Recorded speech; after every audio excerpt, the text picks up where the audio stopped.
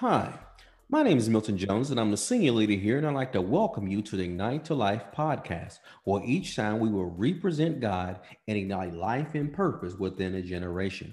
Now, we've been talking about signs of the time, or signs, or indicators that the return of Jesus is imminent.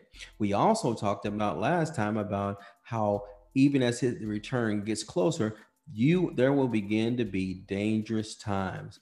Our signs are times where things are more perilous than ever before. Now, what did Jesus tell us to do in Matthew 24? He says, even though all these things are going to be going on around you, he says, don't be troubled.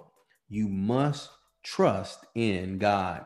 Now, how are you able to not be troubled and to trust in God? I'm so glad you asked that question because we have an answer for you. Turn with me over to John chapter 14, verse 1. Jesus is speaking to his disciples and he's telling them, he says, do not worry or surrender to your fear. So anytime you have situations and circumstances going on, one of the first responses people respond to is fear. Fear shows up, and fear, the easiest way to remember what fear is false evidence appearing real. It seems like all hope is gone, like you don't have a chance in the world to overcome the situation and circumstance.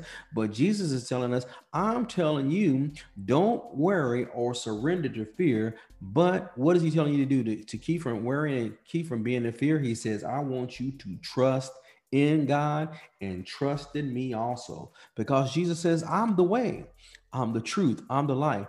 No man gets next to the Father except through me. So when I want to get to the Father, if I want to put my trust and confidence in the Father, I must also put my trust and confidence in Jesus because he is the gateway or the doorway to get to the Father. What's another way for me to keep myself from being worried, keep myself from surrendering to fear? I got to keep my eyes on God. And in fact, it says in Isaiah 26, verse 3, it says this, it says, he will keep me in perfect peace. Now, that word perfect means totally whole and complete peace. God will keep me in complete peace when I keep my mind stayed on him. Am I able to keep my mind stayed on him? Because I trust in him. And what is an example of doing that? Simply say this out of your mouth. God, I trust you.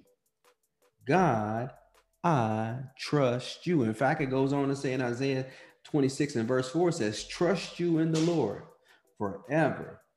For in the Lord Jehovah is everlasting strength. So when I feel worried, when I almost feel like I'm going to give into my fears, the first thing I got to do is make a decision to trust in the Lord. And how do I do that? By keeping my mind stayed on him, thinking on what his word says, thinking on what his promises, and just saying out to him, God, I trust you. God, I trust you. And I know that in you is everlasting strength. Ooh, glory to God. I don't know about you, but that excited me right there. Just knowing that I don't have to be troubled. And I know I don't have to be troubled because I keep my trust in the Lord. Man, my name is Milton Jones. I'm the senior leader here at Ignite Your Life. And I'd like to thank you for joining us today. You have a great day. Bye-bye.